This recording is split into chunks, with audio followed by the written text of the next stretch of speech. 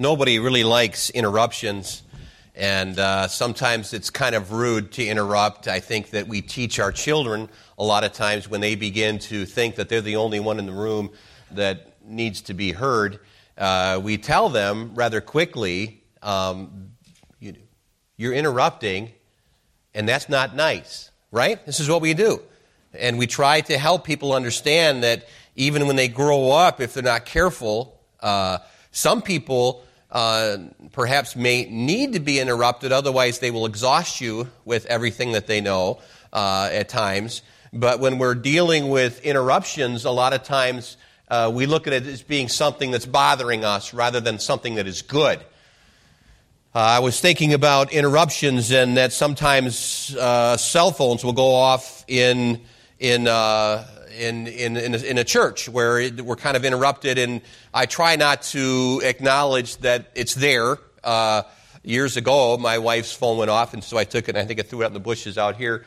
Kind of an attitude I had back then. That was a long time ago. I think it was 1962. I think I did that. No, that was more like 2002. But I think it's interesting that sometimes when we get interrupted, we get almost offended, and sometimes we shy back a little bit of those particular times. I felt like it was important for me to interrupt a little bit this morning and just talk to you really. Sometimes pastors get to what they get so locked in their sermons, and boy, you should see my sermon this morning. It's in my tablet in my office. It is set up with poems. It's set up with 3 points, and they all start with the word S. You should see it. It's so nice. But I felt like I needed to go a different direction today and left it in my office on purpose, because sometimes I'm willing to go back to what I think I should do, and I just left it there on purpose because I really believe God wants me to preach to you a message on interruptions. I really do. I've been thinking about it this week on different situations that have happened, and many of you have heard of those things already. And I was thinking about how that Jesus experienced interruptions. Luke chapter 7, just a few chapters later, in verses 36 through 50, the Bible tells us about how that Jesus was having a meal with the Pharisees, and a woman interrupted that particular service. There was a time when Jesus was walking, and Jesus was walking, and on the way to go heal somebody. And then there was this interruption where a woman grabbed a hold of his garment or touched his garment, and he felt virtue flow from him. And I think it's important for us to know that Jesus Christ had these times of interruption. And how did he deal with them? I want us to read this particular story because this story in the Bible actually gives us an understanding a little bit more of interruptions. Maybe I can give you a little bit, before I read the story, something that happened to me. And I hate to use personal stories because then it looks like I'm trying to talk about my, it's like a pastor's using his platform to tell his story to people. I want to get my story out there too. Well, it's good because we're going to give you opportunity to do that. We're doing our first one today, so pray about that. It's going to be the story of Brother Mario Marino. What an incredible story that God has given this young man the ability to preach the Word of God to a full house downstairs today. And last week it was so full they had to almost stand up outside of it. And so that's God's working, and I don't want to say too much about it because we're on Facebook, but God is working in his life and helping us understand that everybody has a story.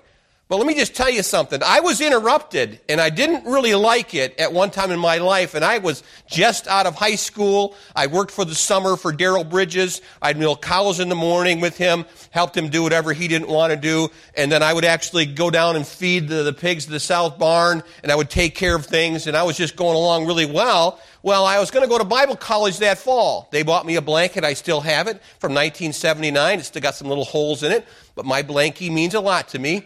And so I think it's interesting as you think about that time in my life when I was just a young man and thinking about the ministry, and I'm going to go to Bible college. I'm going to do what God wants me to do. And so I had it all set. I sold my pickup truck that I had bought in Dallas, Texas. I brought it all the way up here. I sold that for $700. That's what it was to pay the bill for me to get in. $700 and a motorcycle, a 350 Honda. The older ones, they were kind of bigger back then, and they made them a little bit lighter, a little faster nowadays. And so that's what I actually got, was the $700 with enough money to get into school, but then also the motorcycle. And so I was coming up from the farm then on Highway 60. If you ever follow Highway 60 from Prairie du Chien, you go through Wazeeka and up around the river, and you come up to Sauk City, and then you come into Madison. And so I was actually living at that time in Poynette with my aunt and uncle, because my mom and dad still lived in Texas at the time. And so I was staying with my grandma, who lived down the road, and I rode that bike like it was like I was a professional. I wasn't. And so I began to do wheelies with the motorcycle. It's a pretty big one. And so I had done several of them in front of the A&W in Poynette. Many of you maybe have been up there. I don't know if A&W is still there or not. I think there's a gas station there now. But back in the day, they had an A&W. And so I got done driving my motorcycle. It was nice and hot because in order to do a wheelie, you kind of had to rev it up and then pull the clutch a certain way and so on. And so I got all done, and my brother hopped on the back of the motorcycle, and I was doing a wheelie, and he fell off, and then I went straight flying forward with it a little faster than I should have been, and I wiped out in the gravel, and the gravel all dug into my leg on my right side, on the inside of my ankle, and the other side was underneath the engine itself for several minutes, so it burnt from the inside out. And then they picked me up after that happened and put me in a pickup truck, and a drunk man took me to the hospital.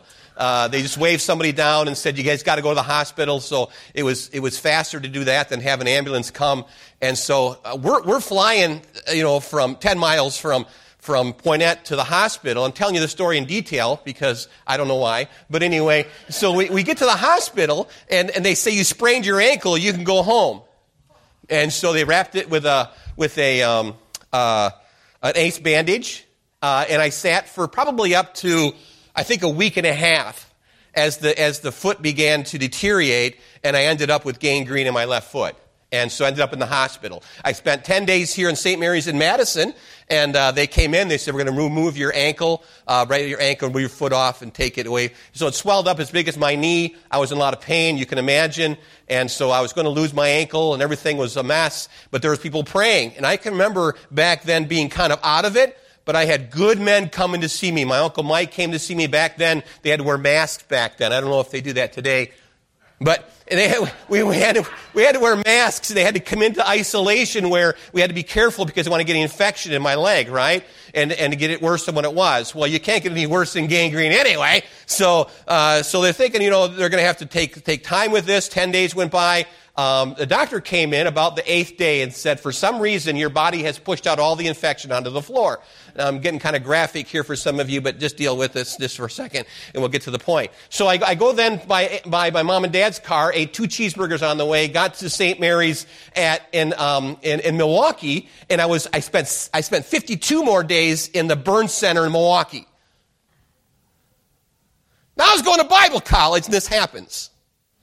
Everything was set. 1979, that was my life. I was going to go down there and be with my uncle, and I was going to call to preach, and I believe God wanted to use me in the ministry. And then that happens. It was an interruption in my life. It was a pretty serious interruption. You say, "Well, it was your own fault, Dean. You shouldn't have been doing wheelies."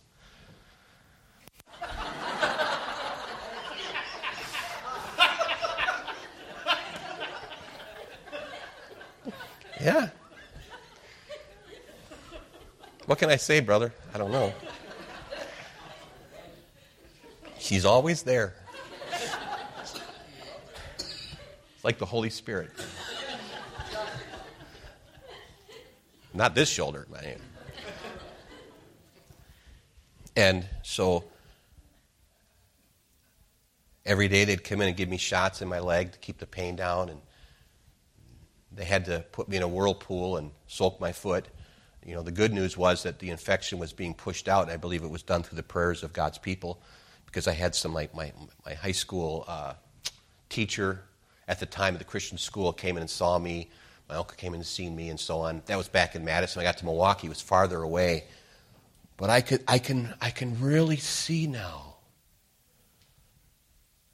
that the interruptions in my life was God's opportunity to reveal himself to me.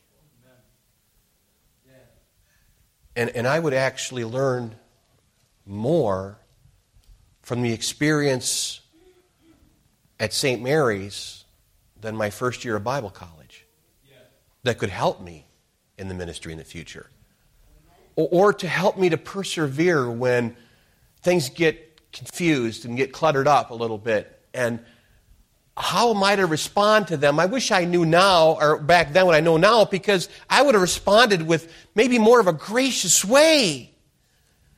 And maybe it would have been better for me to go back with the knowledge I have now. But see, the knowledge I have now is because of what happened back then. And so I just know that God's not done with me yet. And I told someone yesterday that my 70s are going to be wonderful. God tarries. I can't wait to get to them. I got to go through my 60s yet, but I'll make it, I hope.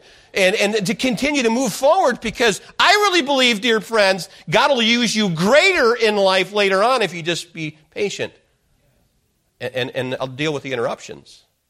The story that I told you this morning and that Alex read to you is an incredible story. Because if we're looking at it in verse number 18, it talks about how that men brought in a bed a man which was taken with palsy. Now, if you were reading the other account of this, you would see that 4 born 1, it says. And so it's talking about the word born doesn't mean that they gave birth to them. It means they carried 4, that each one of those men were probably touched by God's grace, that they were probably at one time lost in their sin, and Jesus helped them.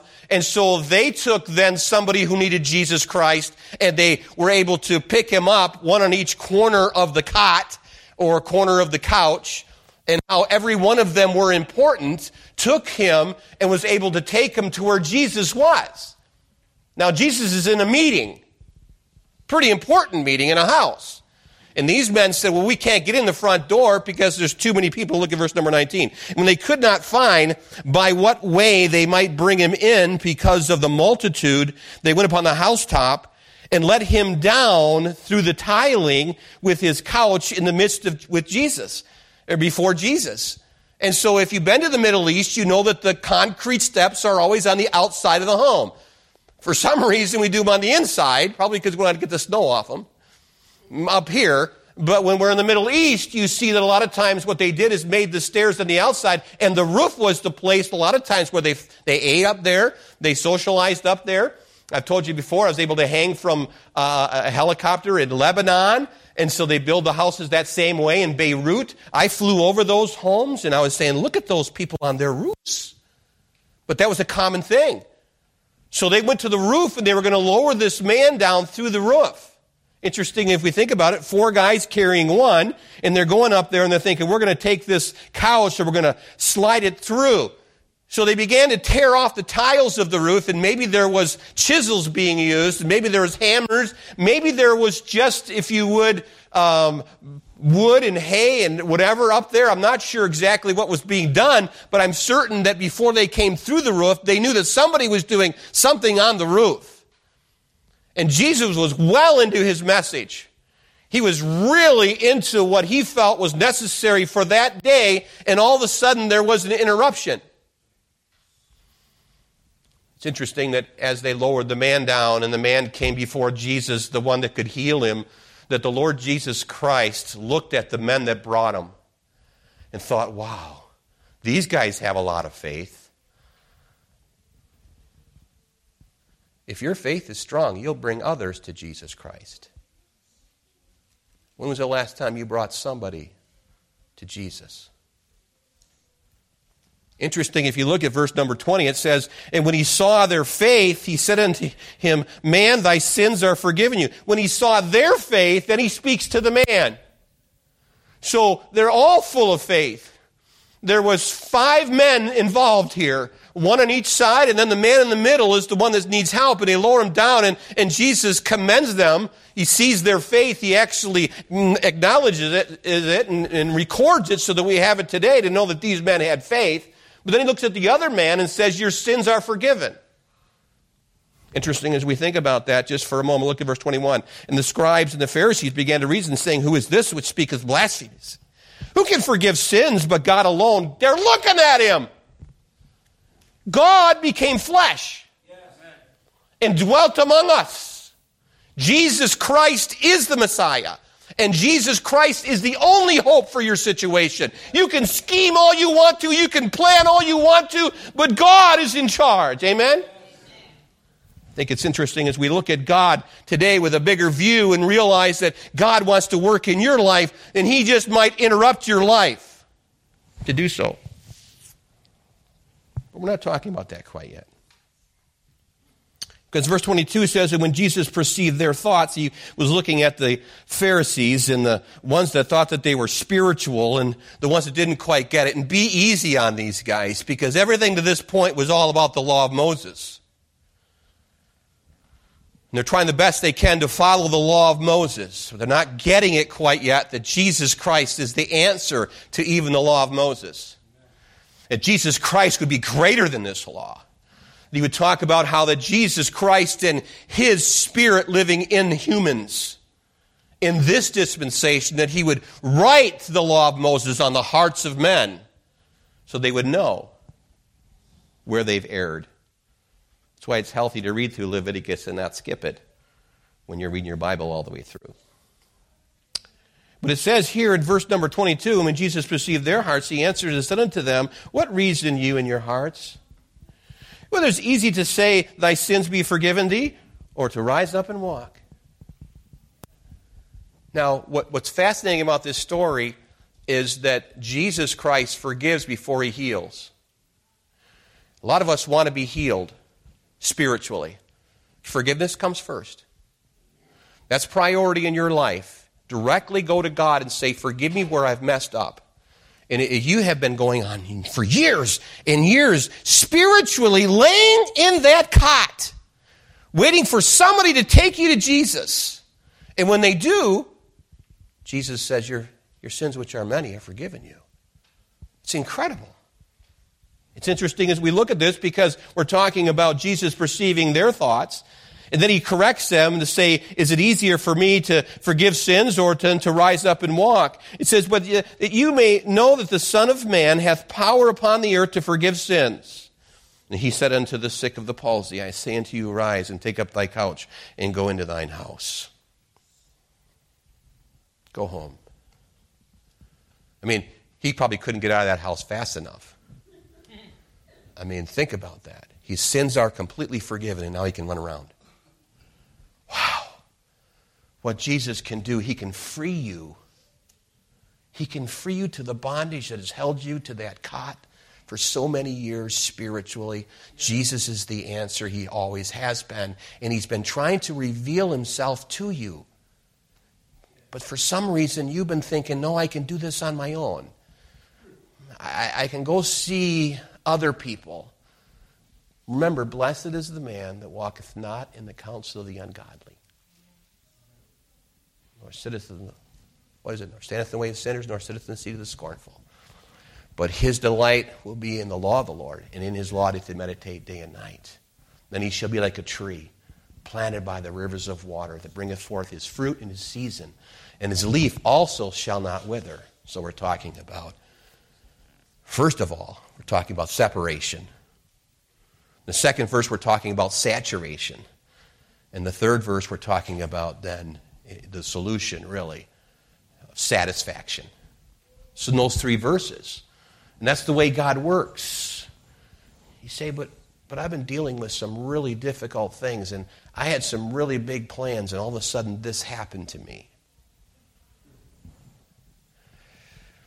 If I can just talk to you just for a few minutes now that I have your attention, a lot of times we go through life thinking that God is going to just let us do what we want to do.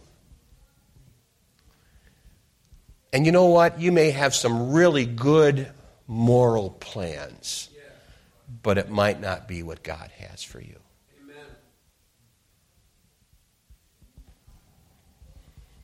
As I was thinking this week about different circumstances in the Bible when this happened, I'm certain that Jonah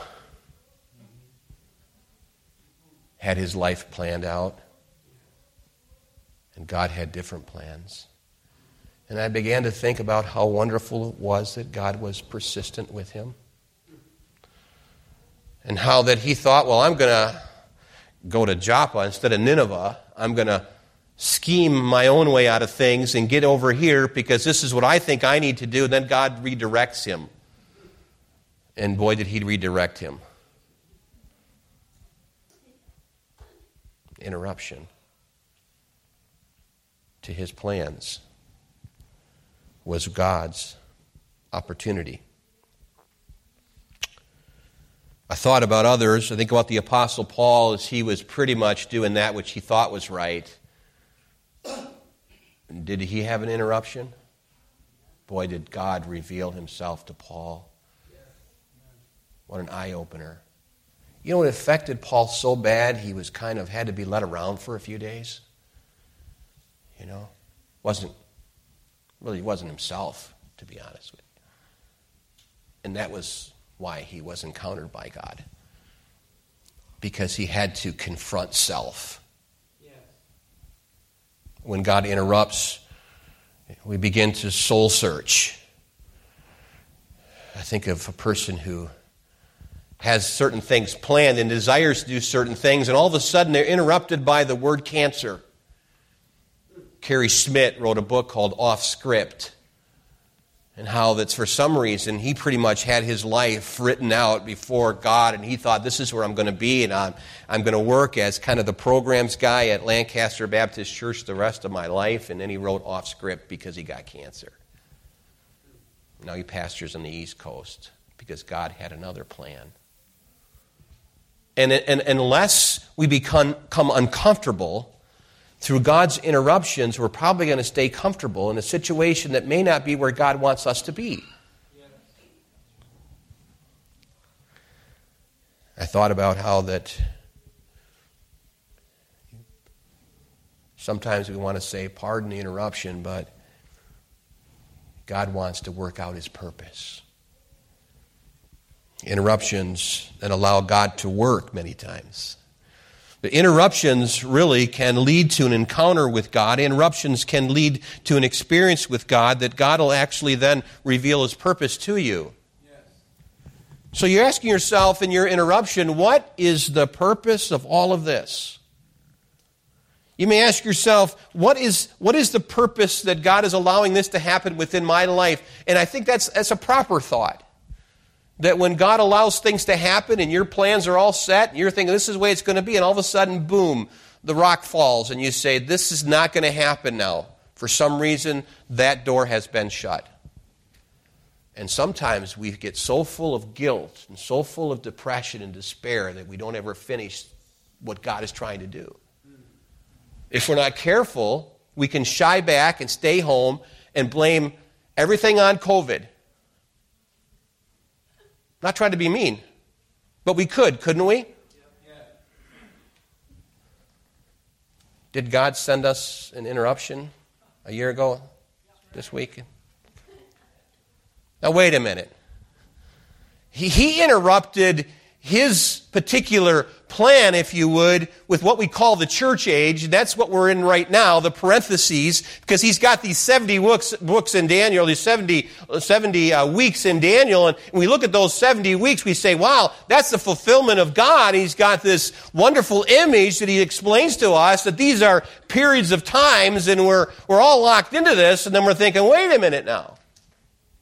How does the church age fit into all of this? Well, it's God's interruption to his own plan.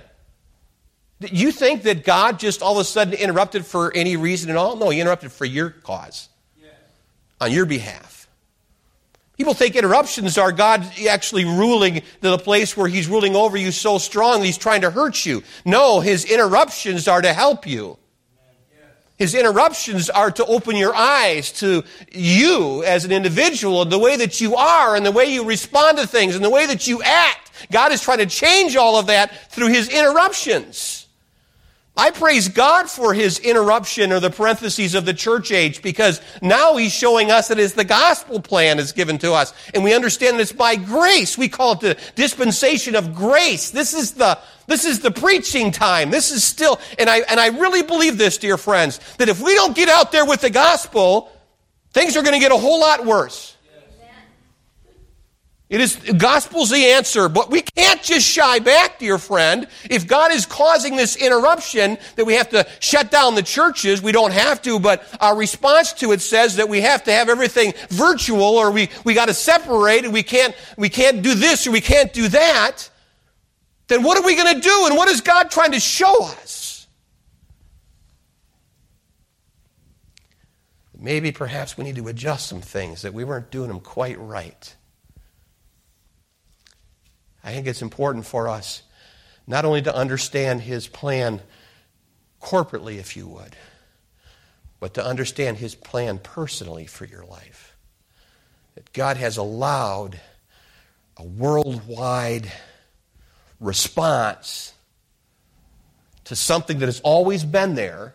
The coronavirus, if you study it, it's always been there. It's cold-like symptoms. But for some reason, it got a little bit worse. And he allowed it to get worse. Where it would take people and they would actually get it into their lungs. And it's a really high-class pneumonia, if you would, that'll take people sometimes to their grave.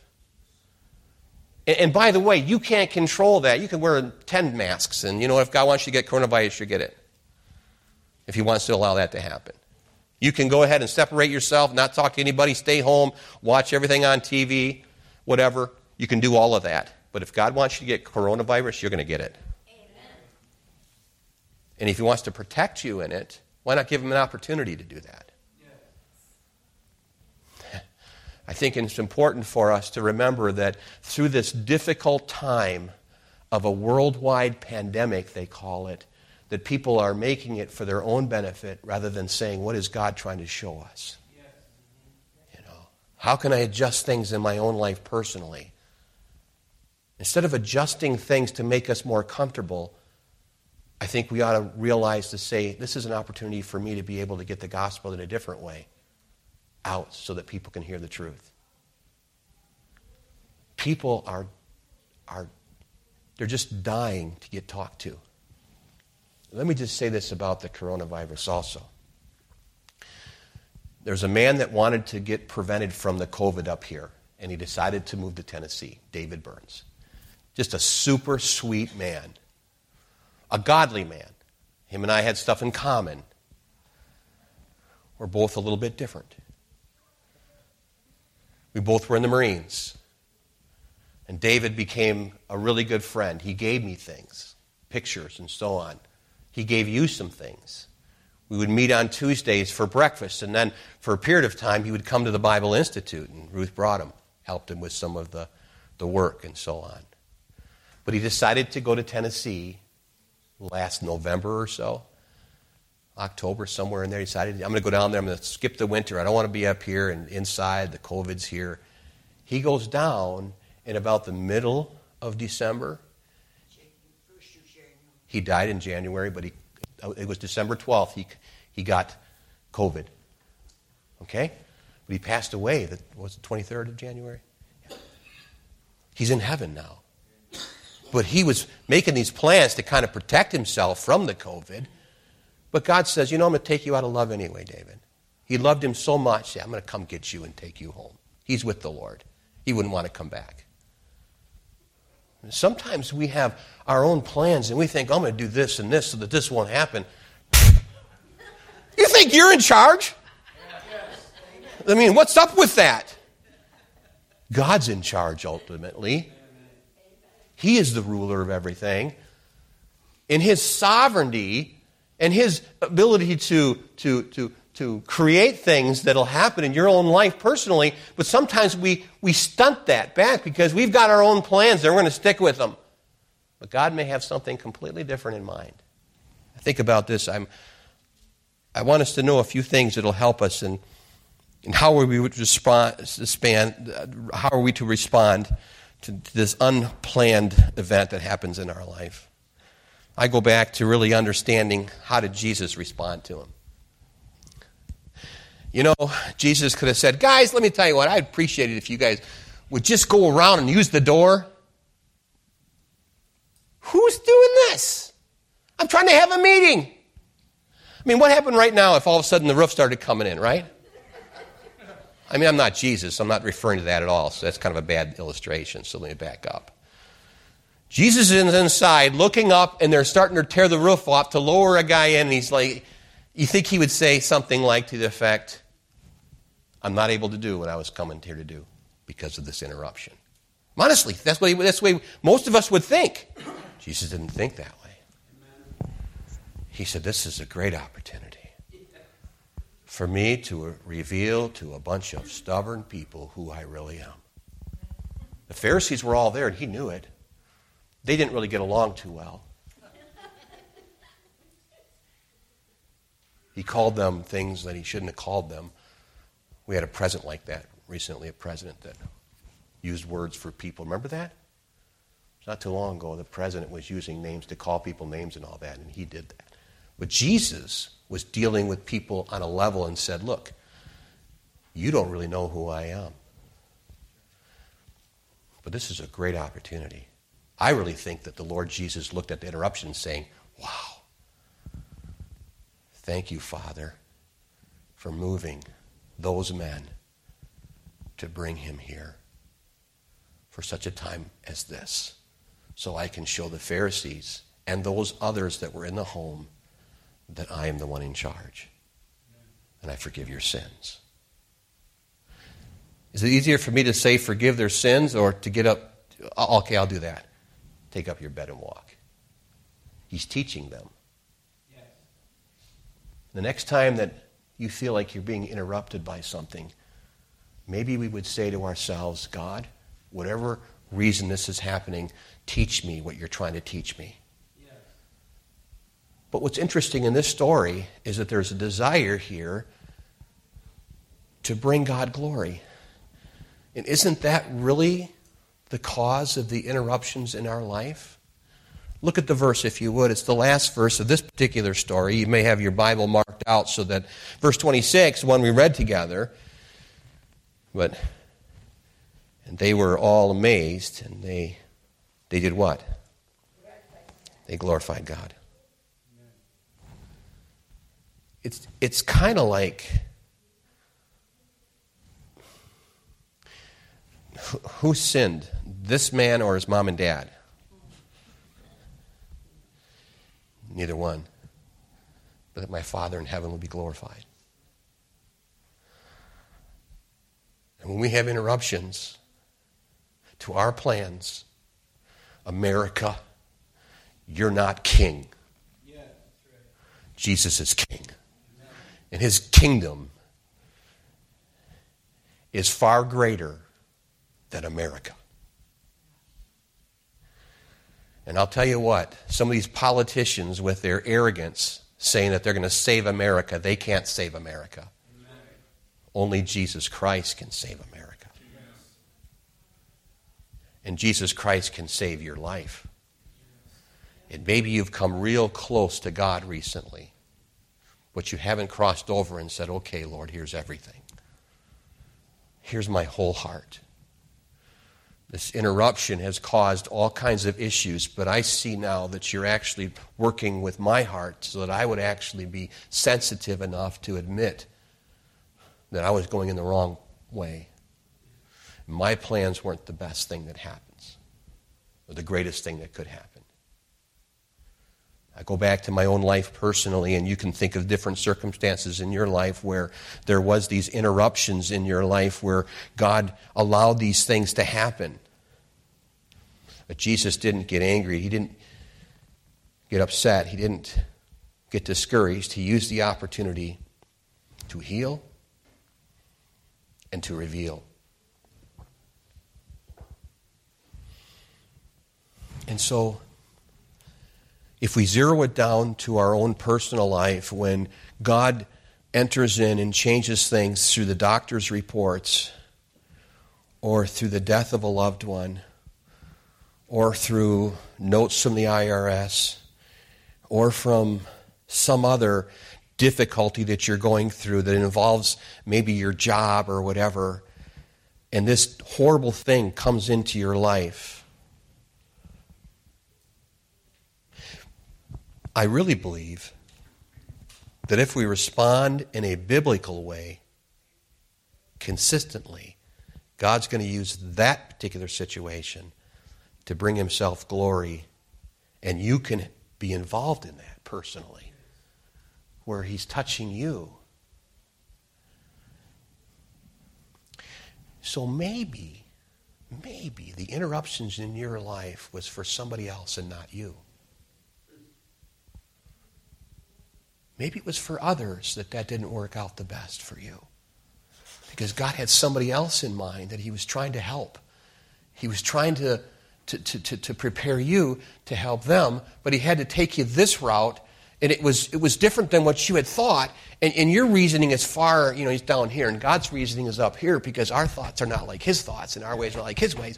And so we got to go down here and submit ourselves and really have a small opinion of our plans, because we say, Lord willing, and the creek don't rise, I'll be here tonight, and so on. But some of that's really true, but maybe God has another plan for us.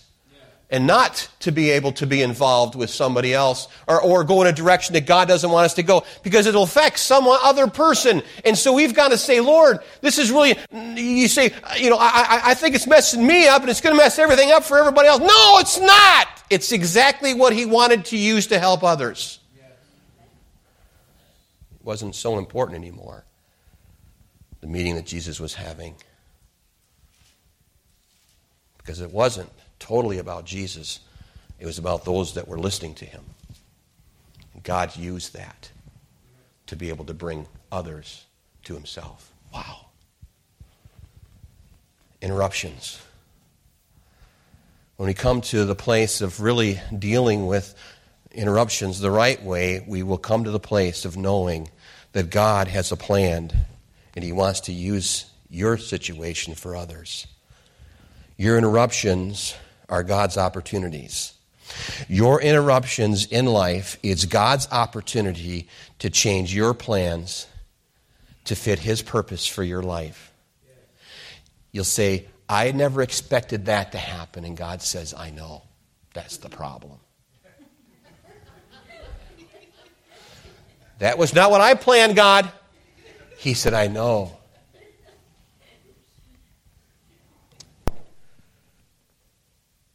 I don't know. I think a lot of times when the Lord seems to change my sermon, I think it's more for me than it is for you. The other day I was in the office and I told the story, I think Wednesday night, he was so nice in there. The nicer it gets outside, my office isn't so nice. And I'm doing a lot of studying lately, and you're going to see the effects of that tonight if you come back. But let me tell you something. I really wanted to take a walk. And so, rather than opening the windows, I got up from my desk, and I don't know if I've told Janet or not, but I said I'm going to go for a walk. And so I walked out here, and I'm walking pretty quick. And I'm thinking I'm pretty good as long as I don't lean forward too much. My back will be fine. So I'm walking down the road, and I turned down the road, and all of a sudden there was this woman with a dog and two little girls holding hands. I'm thinking to myself, I hope they stay to their side. I don't need any dog interruptions. I'm going for a walk. And dogs sometimes don't even realize that you don't like them. Sometimes he'll say, that dog knows if you don't like him, that's a bunch of garbage. They don't have a clue. All they want is food. They slobber a lot. So I take a little walk, and I see this dog and these two little girls holding hands, and this woman walking toward me. I'm thinking, I hope they stay to their side, and they did. It was a miracle. They stayed way over to the left, and I went right by them. And I'm like walking along. I saw a glove that someone had, it melted. They must have lost it when they were shoveling or something. And I thought I'll pick it up and knock on the door. No, just keep going. I'm going to talk with God. I'm going to walk with God here. I got all the way around the building, all the way around the block, all the way around this huge, huge block, and I came right back to the... And guess who were right out here in the front of our church? The dog and the two little girls in the light. And this time the dog had no mercy. I think he smelt my dog on me. God may have said, I want you to. So now I'm thinking, okay, now I got to pet the dog. Nice dog. Let me talk about my dogs a little bit, We have 2 dogs, and I told them the kind they are, And all of a sudden God began to say, this interruption is my opportunity for you to tell this lady about Jesus Christ. And I'm getting it. I'm going, oh, okay. I said, how has COVID affected you? And she began to tell me how it affected their children. And she just was wanting someone to talk to. And I talked to her for about 20 minutes. And then I said, let me ask you a question. I pastored that church right over there across the street. Been there for 23 years. Did you get a chance to go to church? And she said, no. We're Catholic. And so I said, you know the difference between a Catholic and a Baptist? I said, the Catholics actually say that you have to be baptized as a baby in order to be saved. We believe what the Bible teaches, that you must first come to Jesus, and then you're baptized after that. It's pretty simple. She was plugged in, but the light bulb wasn't on, and all of a sudden, she was like, oh, yeah. I said, have you ever had an opportunity to come to the Lord Jesus Christ? And I took a little track. I don't know which one it was. I think it was the red one that had a picture of me in there from 25 years ago or whatever. And I gave it to her, and I said, this will show you from the Scriptures how you can have a relationship with God. Back to my office. Not to force her to pray. I want the Spirit of God to work in her heart. That she genuinely would be moved by the Spirit of God to say, I've been religious my whole life, and now I can have a relationship with God. And I can trust Jesus Christ personally. You see, sometimes we got it all planned out. I remember one time when I was just on a flight going out to California someplace, and I'm looking at people as they're coming in. I'm thinking, there's one seat here, and I don't know who that person is it's going to be. I'm thinking, Lord, give me a nice person. Give me a really clean person. Give me a person that keep to their side. I remember sitting in the plane, and all of a sudden, that's actually 2 seats. And all of a sudden, these 2 gay men came in. They were holding hands. And they came right there. I'm like, yep, they're right here. And they sat next to me. Now, you go ahead and laugh at that. If it happens to you, how are you going to respond? Are you going to love them? Now, I had another man that had his mouth open the whole trip, sleeping. So I had to scoot over to the other guys a little bit closer. And you're on a plane thinking, oh, I just have 17 more hours on this flight with these guys. But you think sometimes your plans are all set. I'm just going to get cozy in this chair. I'm going to put on the cathedrals and read some scripture. And nope, you're going to talk to some men who need Jesus Christ.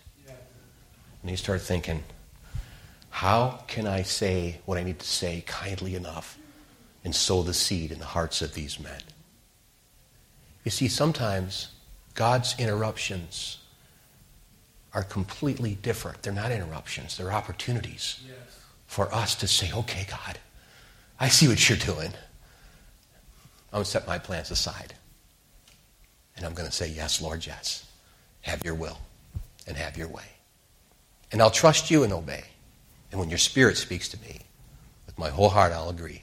My answer will be yes, Lord, yes. Have you had an interruption lately? We have as a nation. Why is it happening? What's the purpose behind it? To bring the King of Kings glory. Amen. So we've got to respond in a way that will bring him glory. Amen? Every head bowed and every eye closed this morning. I want to encourage you that maybe the Spirit of God has been working in your heart, and you know that there's a step that you still have not taken. And that's to open your heart and receive Jesus. Yeah, you have an intellectual understanding, but you've never said, yes, Jesus, come into my life and save me. And maybe today would be the day that you would say yes to him and open the door. Is there someone here this morning who would say, Pastor Howell, would you please pray for me? because I'm not confident of my salvation. I'm not sure I'm saved, but I'd like to know. Would you pray for me? No one's looking around. Just lift your hand and put it back down again. Say, pray for me, Pastor. I'm not sure. Is there anyone like that? Lift up your hand and put it back down again. Anyone? Praise the Lord. Anyone else? I'm not sure. Then, dear Christian, maybe perhaps you've been looking at things the wrong way. Now you say, okay, God, you got me where you want me now. This is all from your plan. Now I accept it. Yes, Lord. Maybe there's somebody here to say, Pastor, would you please pray for me? That's the situation I'm going through. And would you pray for me? Anyone like that? Lift up your hand and put it back down again. Anyone? Just quickly. God is working in your heart to bring you to where he wants you to be. With every head bowed and every eye closed, you just stand to your feet, no one looking around this morning. Let's have a word of prayer, and as soon as we're done praying, the invitation will begin. If you need to come, you come, whether it's baptism, church membership, maybe it's just to come and pray. This is an old-fashioned altar.